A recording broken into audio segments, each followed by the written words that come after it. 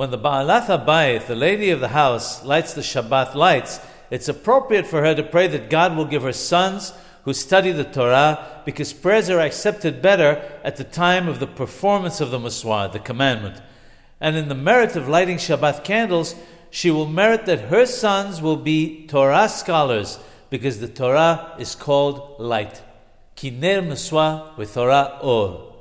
If a woman is finding bringing up her children to be very difficult and challenging, or if she doesn't have any children at all, it's considered to be a serula, a good omen, to read the Haftarah of the first day of Rosh Hashanah after she lights the candles. This Haftarah is about Hannah, who prayed for a son.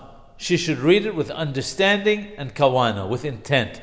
It's also good to give 3 coins in charity, obviously before lighting, because there are Kabbalistic reasons for this.